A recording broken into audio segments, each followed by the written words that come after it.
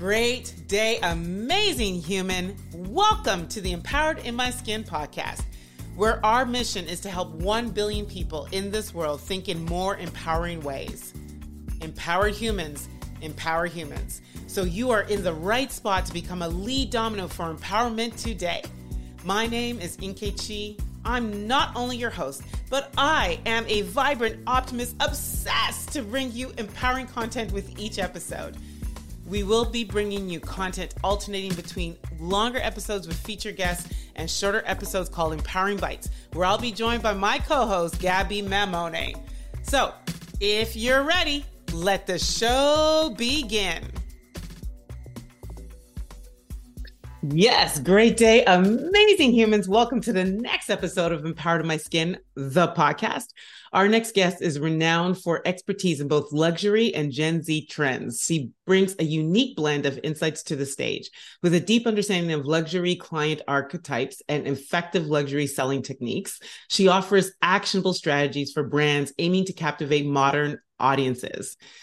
As a speaker, she covers decoding Gen Z's consumer behavior, crafting compelling luxury narratives, navigating diverse luxury client archetypes, and enhancing luxury sales approaches. She's spoken at over 30 cities, including at JP Morgan, said Oxford Business School, Harrods, the Eiffel Tower, Paris, at the Inner Circle Experience in Florence, Italy, Guarantee Trust Bank, Lagos, Nigeria, and the Cabinet Office. So I trust that you're excited as I am to learn more about our guests. So please join me in a big, gigantic podcast welcome for Elizabeth Solaru.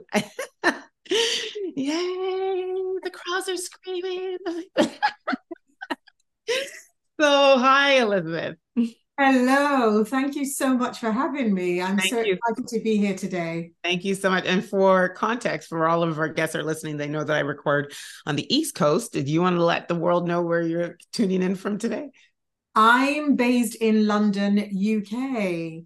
Awesome. So it's like 7:00. We established it's about 7. It's in the evening for her. It's afternoon for me. I asked her, how's this day doing so far? So I know what I can look forward to. So just to start you off easy, what is your most empowering thought that you've had for today so far? Oh gosh. That's a nice one. What a way to start. It's the fact that I can do anything, no matter how gloomy things seem. I can do anything. And it was really weird. I was thinking we actually have a lot more power than we think we have. So yeah, that was my most empowering thought for today, actually. I love that. I spoke at an event yesterday, and I remember one of the things, I can't remember what topic we were going into, but before I started, it was almost around that theme where I said, I just want you to know you've had, everyone here, I don't assume that everyone here hasn't gone through challenges and struggles, but think about it, you have like 100% success rate of getting through it, right? So that's you're batting 100. I think I might have been Steve Harvey that I heard say that one time. I loved it.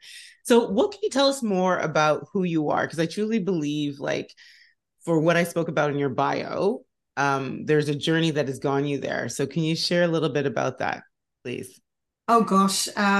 So I'll give you a little potted history about myself. I'll start with my career because people find that a bit intriguing. I started my career as a scientist. So I was a microbiologist. I was working in a lab. I worked in some of the best hospitals in London. And then I remember a colleague of mine, because in labs, you sit across from one another. We have a massive lab, like a bench in the middle. So you sit across from each other.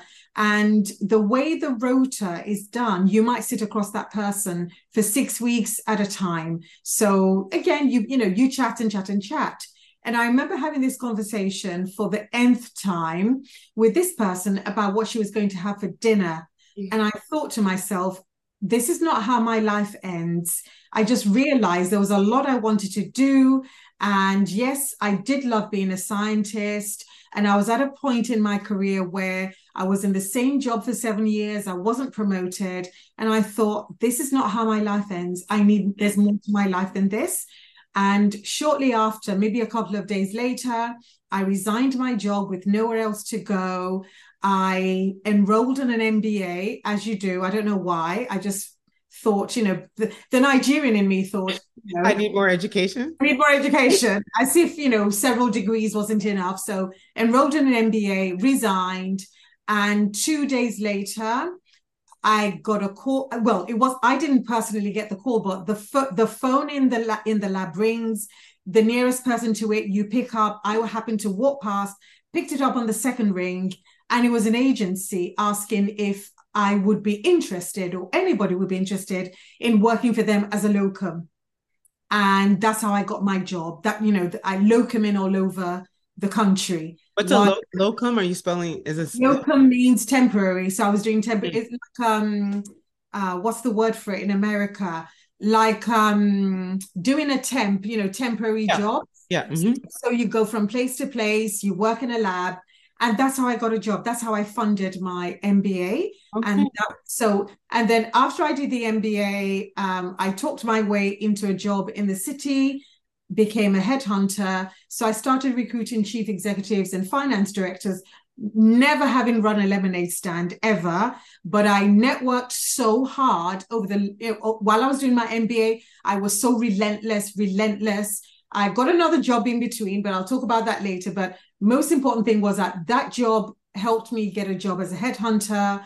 And then I did the headhunting for a number of years. And then again, there was a massive crash in the city, 2008. We all remember that. And then I lost my job. And I just thought to myself, again, this is not how my story ends. I need to follow my passion. So I started making cakes. And again, there's a massive story there of how I got into the luxury world. Because if you think about it, eggs, butter, sugar, milk, whatever, flour, they're just basic ingredients. But what you can do with them will determine whether you are considered to be an artiste, an elite, etc. Again, power of networking, desperate measures. I did certain things that other people weren't doing. And then I networked my way. And then I started finding out a lot more about the luxury world. And here we are today. So that's my potted history, as it were. So first of all, what do you think it was? So what's in you, like, that you believe is has either come out more and more as your journey continues to unfold? Like, what is it unlocking, or what is it revealing about you? That's a very good question, because if I honestly thought, because when I was at school, university, I honestly thought I was going to become a professor. I loved books. I was called Brain Box when I was in school. I loved school, absolutely, because for me, school was an escape. So I honestly thought I was going to be a professor. I honestly thought I was going to die in a library. So the scientist job was the closest. But what then happened was, and again, I'm not saying it's because I'm a woman of color or whatever, because I don't believe in self-limiting beliefs at all. But I'm so thankful now for the many opportunities that I was trying to reach for that were blocked. Because if those paths were not blocked, I would have been, I'd have retired in the lab, died in the lab. I'd have been happy. I would have been, content. I would have been, happy-ish, secure, comfortable, maybe. So for me, the fact that certain opportunities were blocked made me find another way, made me think, okay, maybe I'm not given an opportunity there. Maybe I can do it over there. And I was very lucky because I was born in London, went to primary school in London, then got taken back to Nigeria, where it was a massive culture shock. But what I didn't realize was that having some formative years in Nigeria where the government looks like me, everybody looks like me, I never really encountered racism. I mean, to me, it wasn't anything I had to think about in navigating those spaces.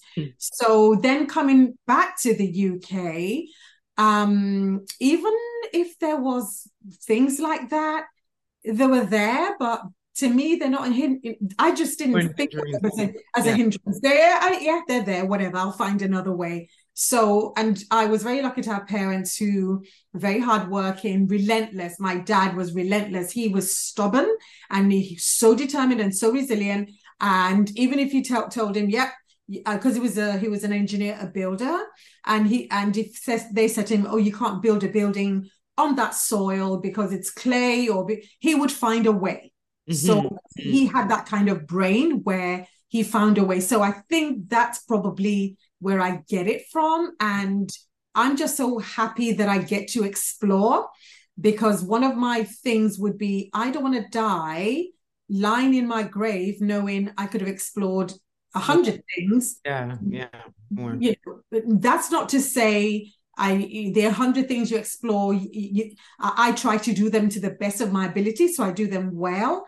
But at least explore whatever interests you, and don't let the lack of money or the lack of connections, don't let that stop you. Just go for it. Yeah. My gosh, there's so much that you touched on, and I'm like, you and I are like humans a bit in mindset, because yesterday one of the first question at that event I was telling you about was about, can you tell us a bit about what it's been like navigating corporate as a Black woman, or when we and I said, you know, I'm just going to, I think that limits me. Yeah. And I said, I actually walk into a room as a human being, because I really don't know how God chose. Did he choose me to be female first? Was it like, and then we'll make her Black? Or, you know what, this person needs to be Black. And then, you know what, just for the heck of it, let's make them female, right? Like, I don't know, but I do know that human was first, you know, and I walk into, and that so resonated with me when you just said that, right? Because those could potentially be limiting barriers that people impose on us, right? In terms of, oh, well, as a Black woman, how did you do? No, as an amazing human with talent. So I mean, amazing human with talent. Yeah, okay. Yeah, but then again, when you do understand the systemic pressures and issues, that is a massive story. I mean, and it's easy because, again, I say this as, say, African coming over to the UK, or looking at the American, looking at Canadian Blacks, American Blacks, UK Blacks, not understanding. But then once you get an understanding of the systemic issues and what it's like to grow up under that, it's a completely different shift and conversation. But having said that, you're right. For me, I say being Black is the least interesting thing about me. I've got, you know, other crazy things for you to discover. So if you want to, you know, base your judgment of me by the way I look, please, you know, have at it. I love what you just said. So your background is really quite unique, and there's so many areas where I could just double click on. But we're going to stick on the luxury side, because that's where you are right now and growing and evolving. And so, having successfully built a luxury brand from scratch, can you actually share some key turning points or lessons from your journey that set you on the path to becoming a recognized expert in this area? The first thing is the mindset I always have is a learning one, it's a growth one. You can always learn about things. You can always find out about things. Have a very curious mind. Yes, certain things are being gatekept and will be gatekept, because not everybody wants to share. But thankfully, we're now in information age. Even if the information doesn't exist, you know, you can create it. That's what I tell people. So, for example, I remember during the pandemic, I was bored, as we all were at home, and I Googled diversity in luxury, and I couldn't find anything. The only thing I found were a couple of papers by a couple of professors saying there isn't much diversity in the luxury space, and not just representation, which is a bit different. So we're not just talking about, you know, models or fashion designers, etc. We're talking about real diversity. And I thought, okay, let's go down this rabbit hole. So I went down the rabbit hole, and then I realized that actually women of color, Black people, per our income, so compared to our income, we actually spend the most on luxury. So if we're spending the most on luxury, so this is my thinking, this is how my process goes. So if we're spending the most on luxury, how come we don't have do we have business founders, luxury business founders that are Black? Do we have representatives at a certain level? Is it really true that brands aren't doing enough? So I took a deep dive, and that's led me to something that I'm creating at the moment. So my point is, I'm one of these people. Yes, there might be a lack in a sector. There might not be something working in a sector, but I will try and say, why not do something about it? Because I can easily write another paper complaining about the lack of diversity, or complaining that, oh, this big group founded by this person has employed another designer that doesn't look like me. But I can actually say, you know what?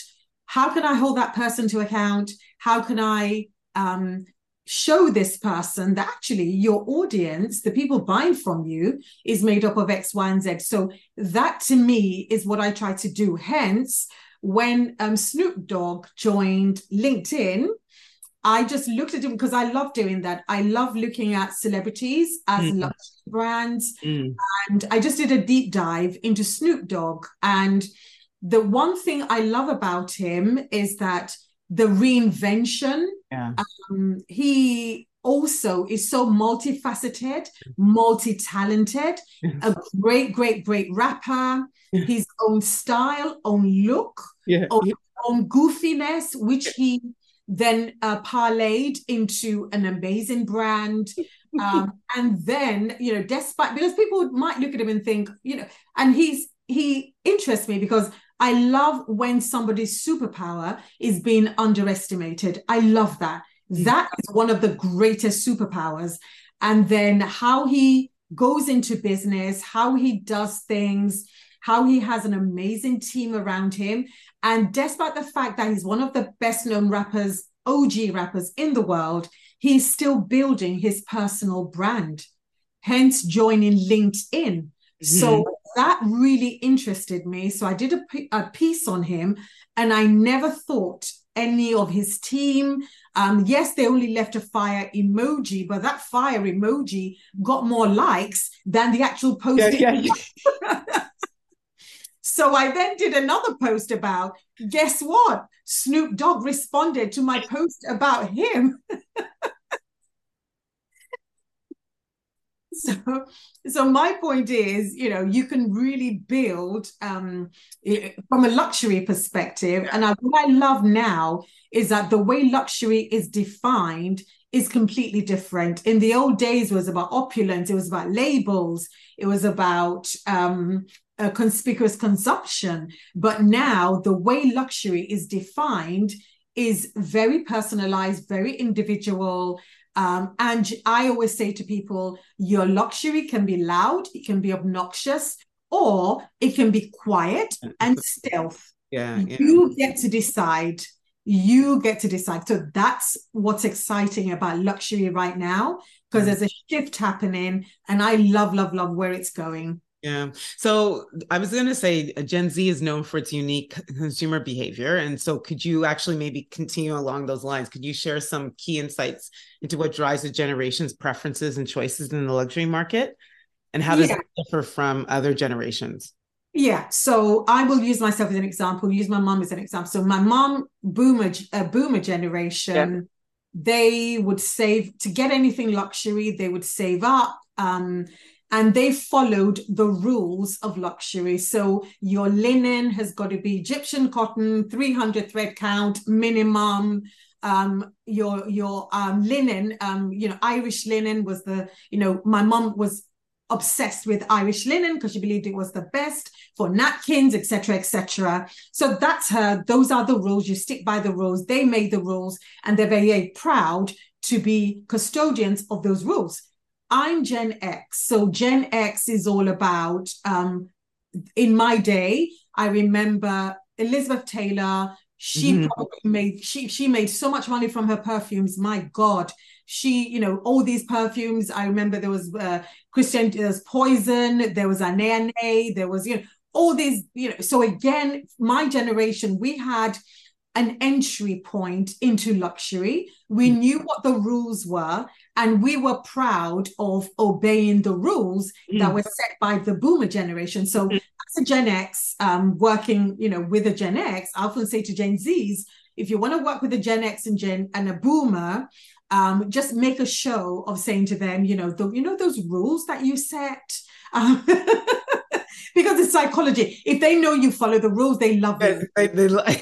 They love you. Now, then you have millennials. Millennials started, because there's between Gen X and millennials. Yeah. So millennials started questioning the rule book.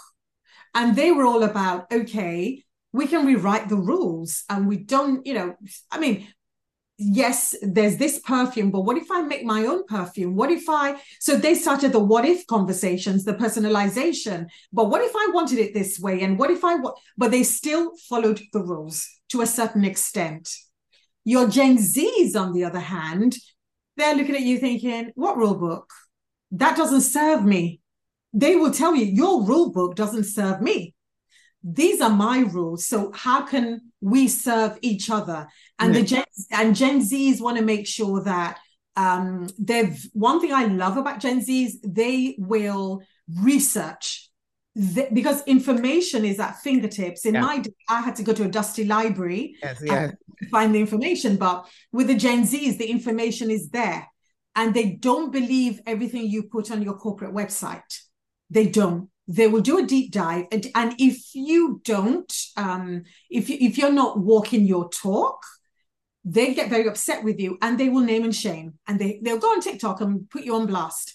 So that's it for Gen Zs. But in terms of luxury, some studies show that they prefer experiences over things. I don't think that's necessarily true. I think they want both. And I think they want both with the least amount of struggle as possible. Yes, yeah. Now, that's not to say that they don't work hard. They just work differently. So if you say to them, I want this done by 6:00 tonight, that's the wrong thing to say. If you say to them, the deadline for the client is 6 a.m. tomorrow, have it to me before then, you might get it at 2 a.m. They might do like a 9 p.m. So their working is different. The way they look at things is different.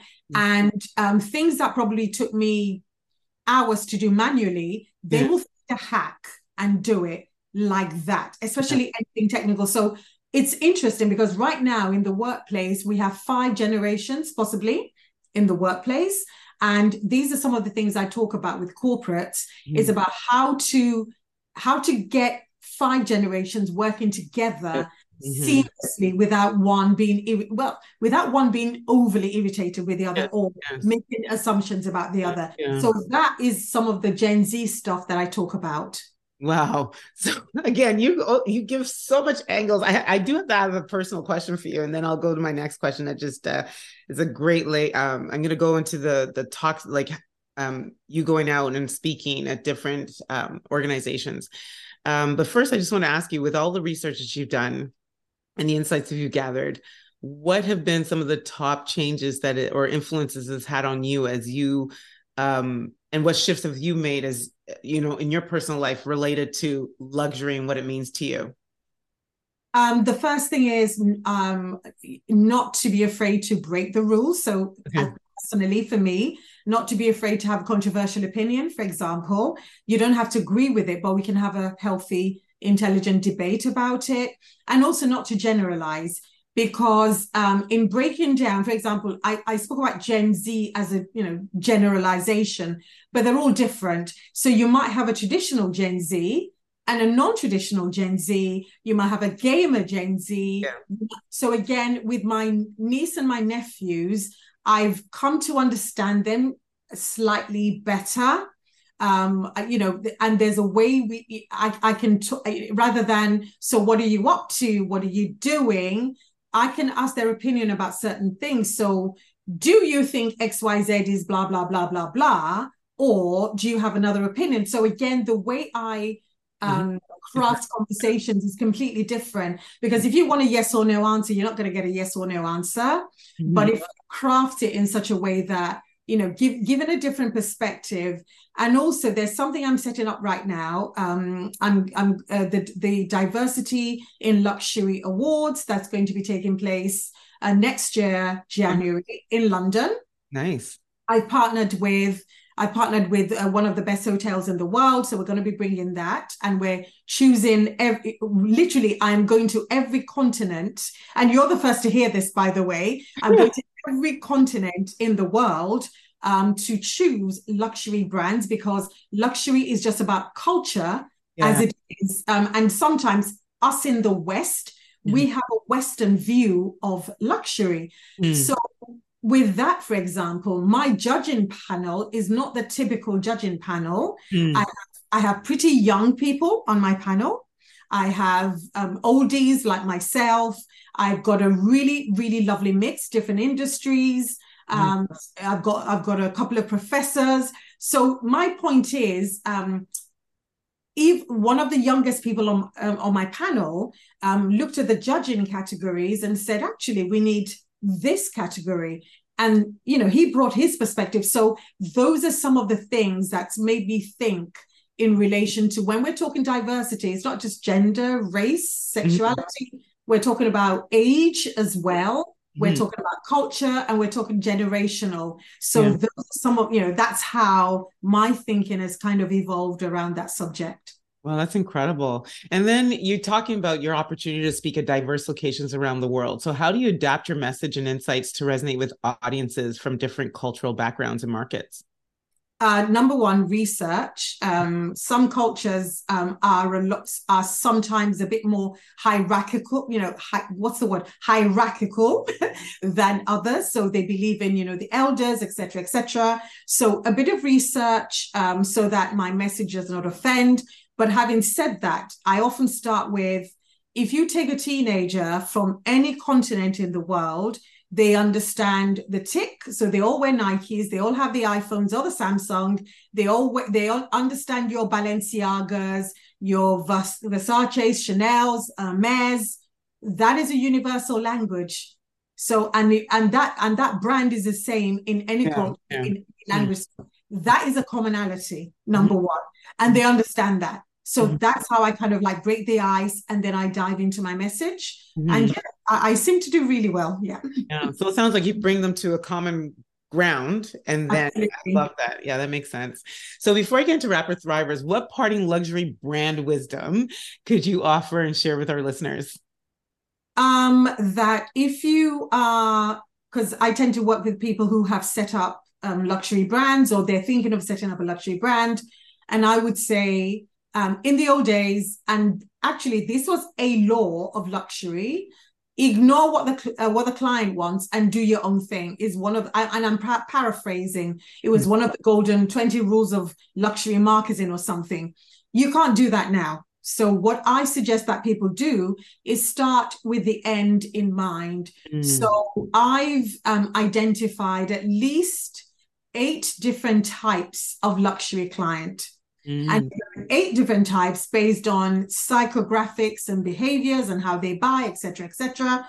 You need to think, okay, these are the types of clients I want to attract. What products will attract them while still adding your own flair? So again, I know, but then, luxury is different. The marketing is different.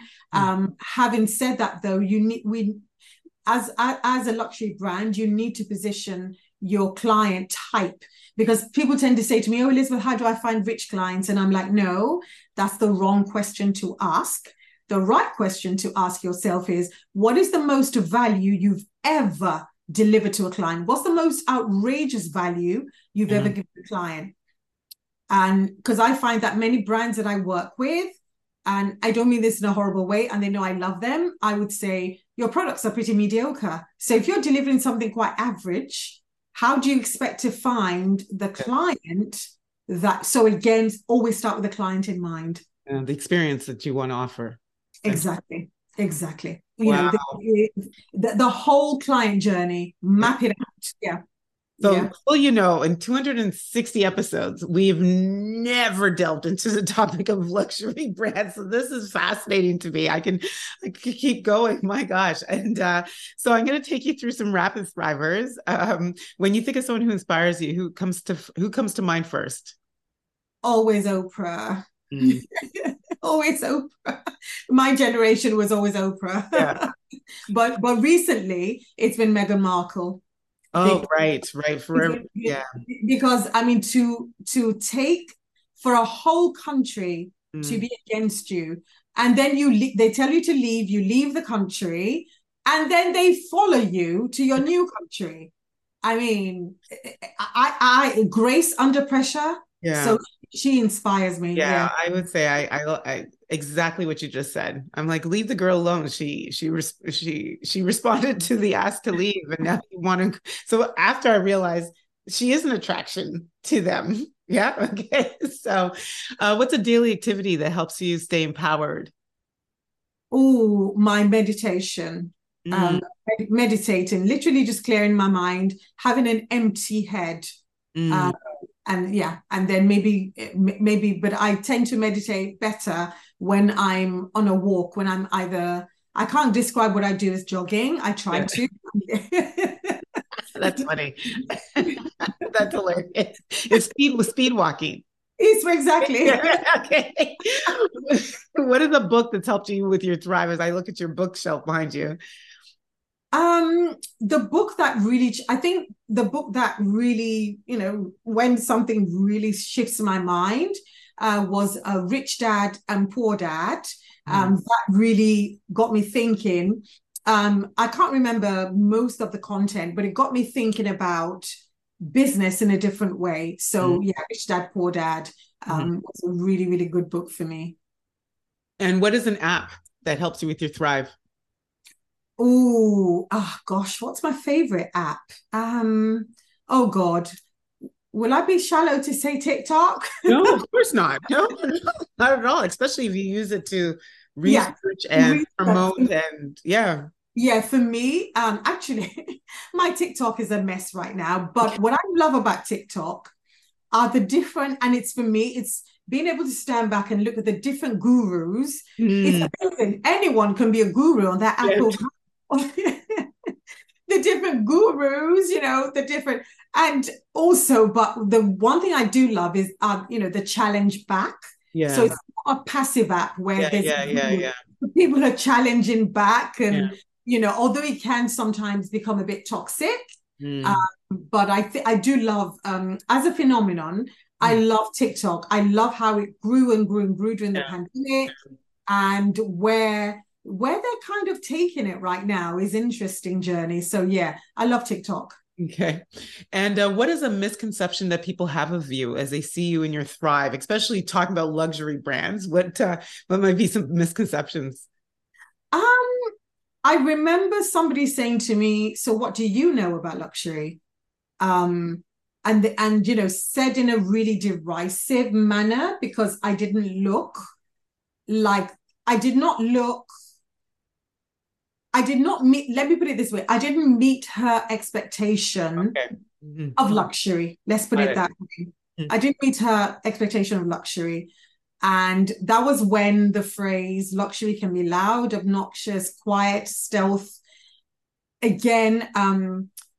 But it then got me thinking that, in a way, when we talk about systemic issues, people who've written about luxury tend to be male and they tend to be of a certain hue. So why, and I just had this, why not write about your luxury, your version of luxury for small business owners, for people who've set up, because you've set up a luxury brand, you've sold to billionaires around the world, you've been flown out, your cakes have been flown out around the world. Why not write about what makes a luxury brand Yeah. or how to get high-end clients? Yeah. Mm. And I've literally just done that. The book's coming out next year by spring. Nice, nice, Because, nice. by spring, the book's coming out. But for me, I just find it very exciting that sometimes when people say certain things, it really triggers Mm. something. Because I was thinking, yeah, I love books, and I've got a voice, and I've got something valid and profound. Sometimes people tell me to say, so why not? Yes. So that's, I don't know why I'm spilling all my plans on this podcast. Everything's just coming out. I'm having too much fun. Well, you're already getting some great interest, right? So everyone's like, when is it coming out? Pre-order. So that's awesome. So where do we find more of you online? Best is LinkedIn. So if you go Elizabeth Solaru on LinkedIn, you'll find me there. And every day I try to share some luxury insights. Yeah. So the other day was World Egg Day, and I shared about Fabergé eggs. Because they're the eggs I would want. So. Yeah, yes. So I try to share fun things about luxury every day. And what I actually love, and I will encourage everyone that's listening, is like I said, it was the Snoop Dogg article that led me to you. And it's probably because I was following him, because then I started following you after that, that it came up on my feed. And so the other day, another one, you're so insightful, and it is an area that I'm not experienced with. But by the time I finished the article, I found even with Snoops, I was like, okay. And even just how can I apply some of what you're calling out as great insights about people and in that particular case, like his uniqueness. I was like, oh, okay, I need to dip into some of that for myself. So anyway, keep doing it. Great content on LinkedIn. It's not typical. It is very unique, which I love, and LinkedIn needs it. I love it. I love that you bring that unique dynamic there.